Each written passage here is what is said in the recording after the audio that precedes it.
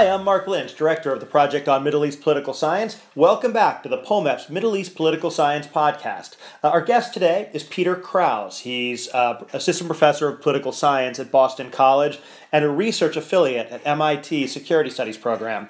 Peter has a brand new book. It's called Rebel Power: Why National Movements Compete, Fight, and Win, which was just released by Cornell University Press. Peter, welcome to the program. Thank you so much for having me, Mark. So, Peter, let's talk about your book. Now, I was fortunate enough to read an early version of this at a POMEP's Junior Scholars Book Workshop, and I'm really delighted that you now have a final book product. So, tell us what do you think is the major contribution, the major argument of this book? Sure. So the book itself answers two central questions to people who study national movements and nationalism or political violence. The first is, why do some nations get states and others don't? So we look at the Middle East, we see national movements like the Zionists or the Algerian national movement who have today independent states. But we see others like the Palestinians or the Kurds who don't have a state. And so one of the key contributions is to explain why that is. And the argument, in short, is that it's all about the balance of power inside these movements. If you have a hegemonic movement with one dominant group versus a fragmented movement with multiple groups, then you're going to be more effective because that hegemonic movement is going to have clear messaging, a cohesive strategy, and ultimately be more effective in their struggle. The second question the book asks and answers is why certain groups within these movements opt for violence or nonviolence and opt for cooperating or competing with other groups in their movement. So things today in terms of Fatah and Hamas who are making the news now again. Within the Palestinian national movement, they both want the state of Palestine, but they differ on who they want to actually lead that state of Palestine. In this case, both of them want themselves to actually lead the state. And so the book also answers the question about when they're going to use violence or nonviolence to achieve their collective goal, as well as when they're going to fight and compete with one another versus cooperating with one another. And yet again, the argument is it's about the balance of power in the movement. In this case, it's what I would say is where you stand depends on where you sit. This is an argument from Rufus Miles about American politics. I apply it to nationalism to say where you stand within the hierarchy of your national movement. Are you a strong group? Are you a weak group? That determines where you're ultimately going to sit or where you're going to push in terms of using violence or cooperate. Now, it's a really clever argument in some ways because it reverses or kind of turns around some of the what might seem to be the conventional wisdom that success, for example, might seem to be driven by if you have a larger group or if you have more groups fighting on your side, you're more likely to win. And so this is pointing in a very different direction. Well, in many ways, you're exactly right, Mark. I mean, certainly we think, the more the merrier, and if you're having a broader national struggle, certainly they're not handing out states on street corners. These are hard things to achieve. You would want more groups on your side, but you're absolutely right to say that, having more groups, and particularly in case of my argument, more significant groups, isn't actually a good thing. Think about it in terms of the American political system. You would say we actually have many parties, but in fact, you would say, how big is the party system? You would say we have a two-party system, two significant parties. I make a similar argument with these national movements, is that if you have kind of a one-party system or a hegemonic movement, you're more likely to be effective because what happens is then that dominant group spends less time worrying about being supplanted or having to deal with internal competitions and spending blood and treasure on internal fights, and instead can say, you know what, the best thing that can make me more powerful is to get a state right now because I'm in line to inherit the throne. Whereby, if you have multiple groups who are competing and could plausibly gain the throne of that new state, they're going to spend more time squabbling and positioning each other to actually be in position to win, as opposed to actually pursuing and fighting against the regime or the foreign power that they're trying to struggle against. So you're right that goes against some of the conventional wisdom about fragmentation. I'll add one final point, which is there is a great amount of scholarship by people like Wendy Perlman or Kathleen Cunningham or others who have examined this issue before and have written excellent works on it. The difference I have with them somewhat is that they'll often look at unity, which is the idea that there are multiple groups, but as long as they're working together in some way, that's going to be more effective. My argument is slightly different. I think even if you have multiple significant groups and they say they're going to work together, that still is generally going to be not effective because of commitment problems, because of the fact that these groups form 100 different alliance structures for the one that actually works out. So I actually think at the end of the day, it is about power. It is about having a dominant group, not multiple groups who say they're going to work together. And you have this clever argument then that once one of these groups knows that it's unlikely to inherit the throne, that then it has every incentive to become a spoiler. Because what's the point of winning if you're not going to be the one sitting on the throne? I wonder, does that cut against perhaps the idea that groups might actually have like deep commitments to a valued outcome, like national independence? Why can't they set aside questions about the future power distribution if they see the possibility of actually getting this thing that they want so badly? Yeah, so it's a great question, and it goes directly to the whole concept of contentious collective action. The idea that these groups simultaneously have what I call organizational goals, which is they want to have power, they want to have notoriety, they want to survive, they want to increase their membership. At the same time, they have these kind of strategic goals of statehood or independence. And I think it's fair to say they have both. From my interviews that I've done, from the archival work I've done, it's clear to me that groups and the individuals within them care about both of these objectives. My argument is simply that most of the time, you never go broke betting on the fact that groups care more about their organizational goals. They always want to make sure that they're maximizing their power. So the argument is simply, when maximizing their power means that they should pursue and achieve strategic goals, that's when it happens. That's the idea that if you're the hegemon, the best way to become stronger is actually to win, to achieve victory, to achieve a new state, because now you get the office, the wealth, the status that comes along with it. However, if you are a weaker organization and you're not in line to inherit the throne, then you actually have an incentive, as you say, to spoil a deal, or not necessarily to prevent independence forever, but hold it off for now until you can position yourself to actually rise to the top. And in fact, there's a couple great examples of this. In terms of the Zionist movement, you had the Lehi and the Irgun, two of the weaker Zionist militant groups, talking to one another as the British were thinking of leaving the Palestine Mandate, saying, maybe we should hold off on them actually trying to evacuate because we're not yet ready to inherit the state. Instead, our rivals, the Labour Party and the Haganah, are. Similarly, with the Palestinians in Jordan in 1960s and 1970, you had the DFLP and others saying, maybe we should hold off on trying to overthrow King Hussein until we are actually ready to inherit the throne. So you see this type of thinking from these organizations. Well, let's talk about some of the other examples then. Because, for example, when you talk about the Algerian case, I think it's very important that you have the FLN emerging as a hegemonic movement. But it didn't start out that way. So how does it become hegemonic amidst all of these different movements who all basically want independence or have these shared goals? Why does, in a case like Algeria, one of them end up as hegemonic? It's a great question, and it's one of the most fascinating ones, especially when you say compare the Palestinians to the Algerians, as I do in my book, because both Fatah and the FLN actually started as what I would call subordinate or challenger groups, in the sense that when they emerged initially, they weren't the strongest group in their movement. However, over time, the FLN became the hegemon, and for a brief period, Fatah did as well. But they did it through very different paths. In the case of the FLN, they actually physically eliminated many of their rivals or threatened them to force them to merge into their group. So when they're looking at the MNA, kind of their major rival, at various points the MNA was offering some type of unity, some type of cooperation, but to the FLN's view, that was not going to work because A, they wanted to dominate and lead the new state, but also there had been previous attempts at unity among Algerian groups in the 40s and the 50s that was not effective in getting independence from the French. So what the FLN did is they had very, very brutal tactics where they physically fought and killed many members of the MNA, as well as dropping dimes on some of the communist groups and others to basically encourage them to merge not as organizations but as individuals into the FLN.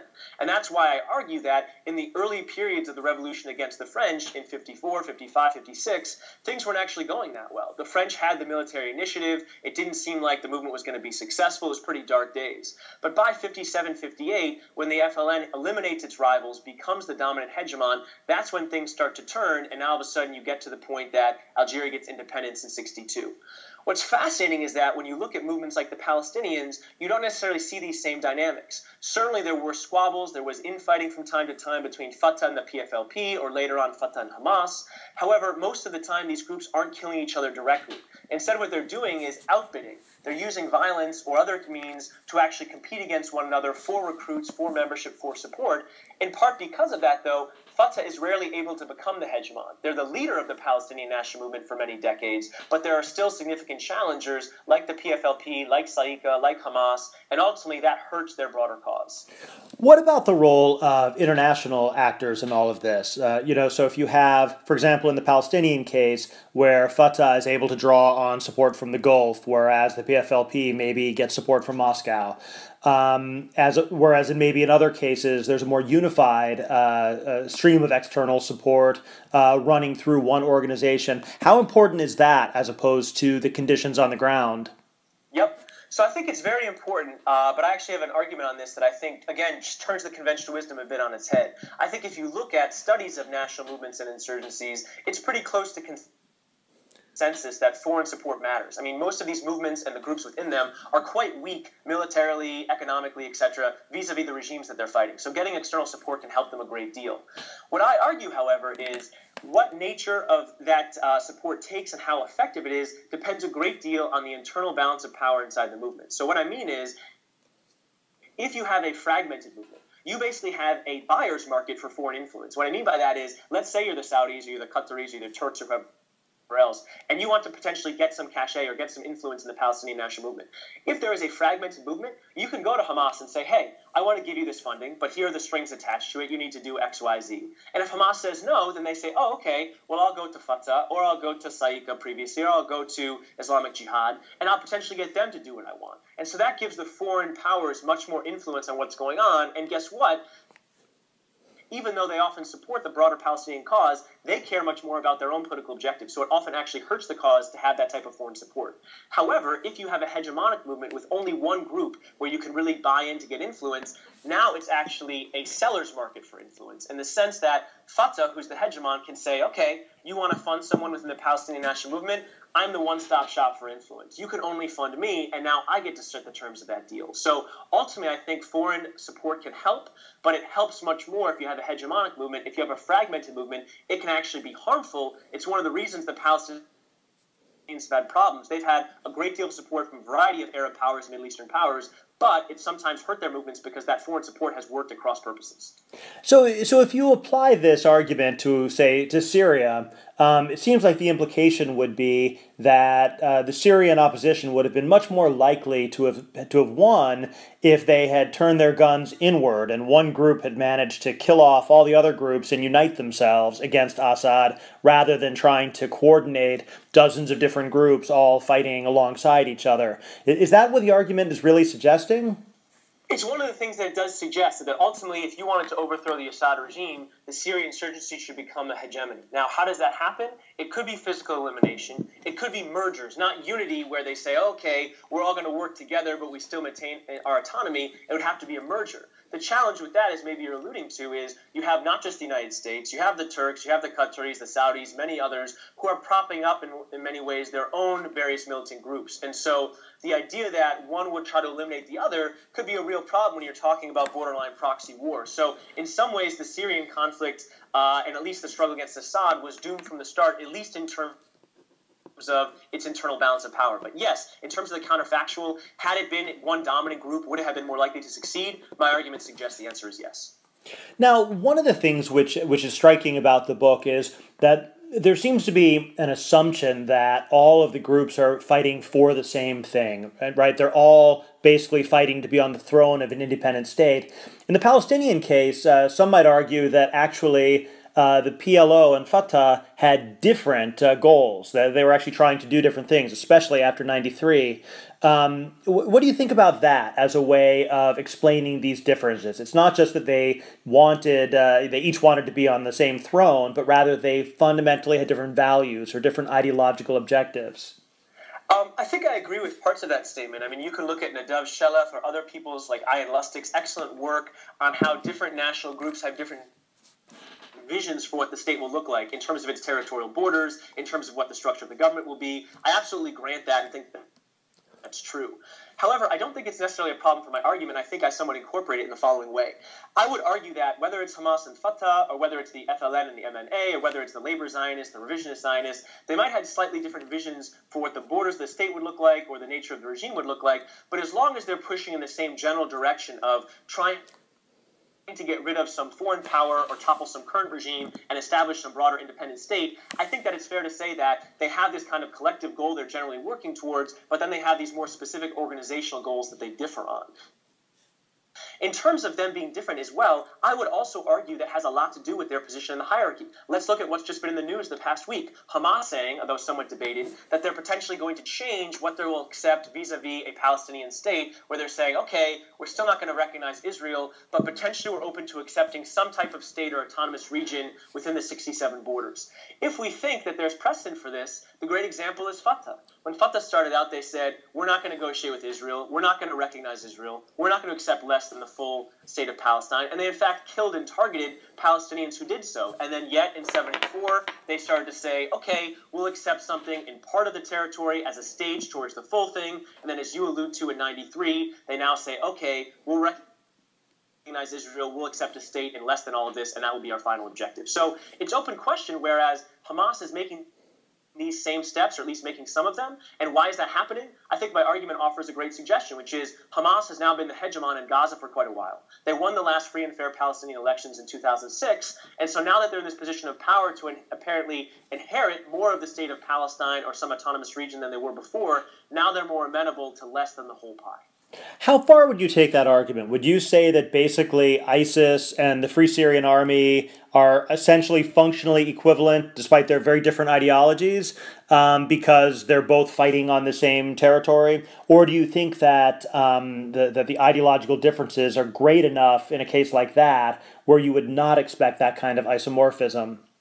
Yeah, so I think that you're right that ISIS is the most extreme example that maybe in some ways its extreme ideology could overwhelm the argument that I'm making. So the argument I'm making, to be clear, applies to national movements. And so in some sense, I'm starting with the basis that they all have this broader national goal. Now, you that could makes have sense, a yeah. national group that's also communist, and in fact, pretty much all the movements I study do. There's the Jordanian Communist Party with the Palestinians, there's communist groups within the Zionist movement, there's communist groups within the Algerians. But as long as they have that core ideology of trying to push for a national state, then they have at least that baseline similarity. So that's why I think that at the end of the day, I find that power distribution often overwhelms ideology for the groups that I study. When you look at a group like ISIS, I would not argue in any way that they're a classic national organization. In fact, they in many ways reject the modern nation state. They call themselves the Islamic State and they want statehood, but it doesn't exactly fit the model we were talking about before. And it's also fair to say that they're part of a broader insurgency in Syria along with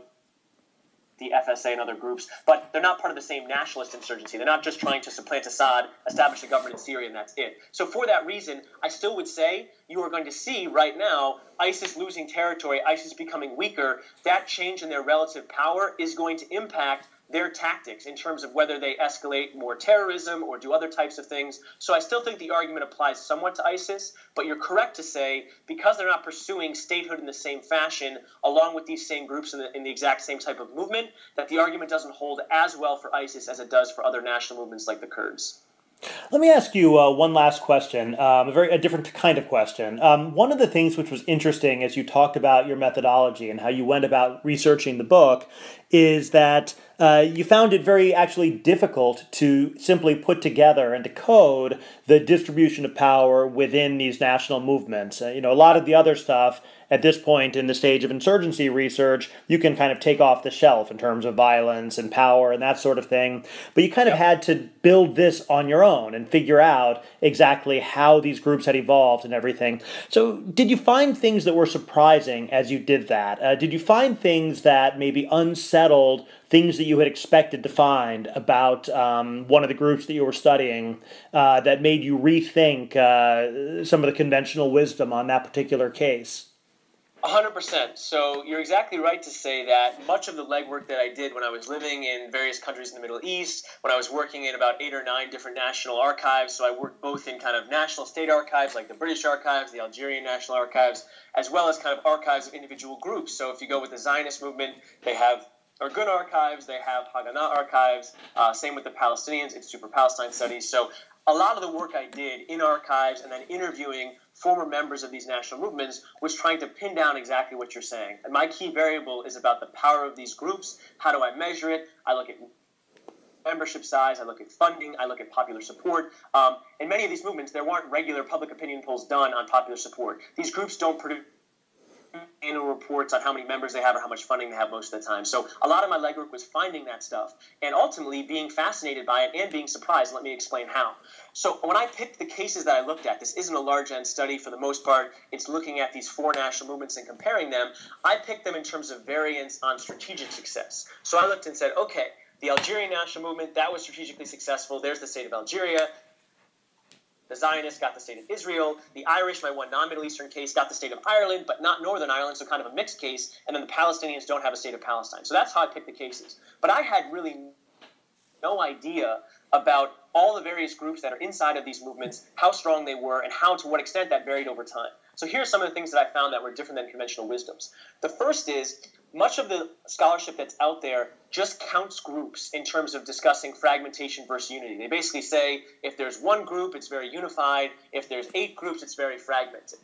So I found a couple things. Number one, I first found many more groups than existing data sets and books actually had. So, for example, some of the data sets that are out there say, there were 10 Zionist groups or 6 Zionist groups. I find 24 different groups at various points. So one of the things is just going into detail and really doing in-depth, deep analysis involving interviews and archives opens your eyes to maybe more actors than you thought were there before. So that's number one. Number two, what I found is, despite there being more groups, adding the elements of power in a really fine-grained manner allows you to see who really matters. So even though at much of the time there were 15, 18, 20 different Palestinian factions, you could clearly identify with my numbers in various years, okay, at this time there were really 3 significant actors, okay, at this time there were really 2, this time there were 5, this time there were 1. And what was fascinating was to see how those numbers really did match up again and again. Again, not perfectly, there's no laws in social science, my argument isn't close to a law. In the conclusion chapter, I talk about exceptions, mistakes, etc. But again and again, I found that those minute shifts, when a group would go from being a subordinate group that didn't really matter to all of a sudden becoming a challenger, to becoming the leader, again and again, their tactics, the way they behaved, shifted very, very quickly in terms of whether they would talk in terms of, okay, we need to use violence now, we need to not negotiate with the regime, to all of a sudden, you know what, let's maintain the status quo, let's think about finding some type of negotiated deal. That, to me, was the most surprising thing, but it was also in many ways the most powerful finding that I had. And so that's why in the book I do these longitudinal studies to follow not just the movements overall succeeding or failing, but by year. Within each movement, every movement, even the Zionists and Algerians, have multiple years of failures. Even the Palestinians who don't have a state of Palestine have years of greater success, and almost every single group goes through periods of using violence or not, of negotiating or spoiling, and so that in many ways was the most fascinating thing, because normally when we talk about these movements, we talk about them as unitary successes or failures, or we talk about this group or that group as being moderate or extreme. What I find is those things change all the time, depending on the balance of power and groups' positions within it. All right, well, thanks. We've been speaking with Peter Krause of Boston College. He's the author of the new book, Rebel Power, Why National Movements Compete, Fight, and Win. And that's just been published by Cornell University Press. Peter, thanks for joining us and having this conversation. Thanks so much. It was a great pleasure talking with you, Mark.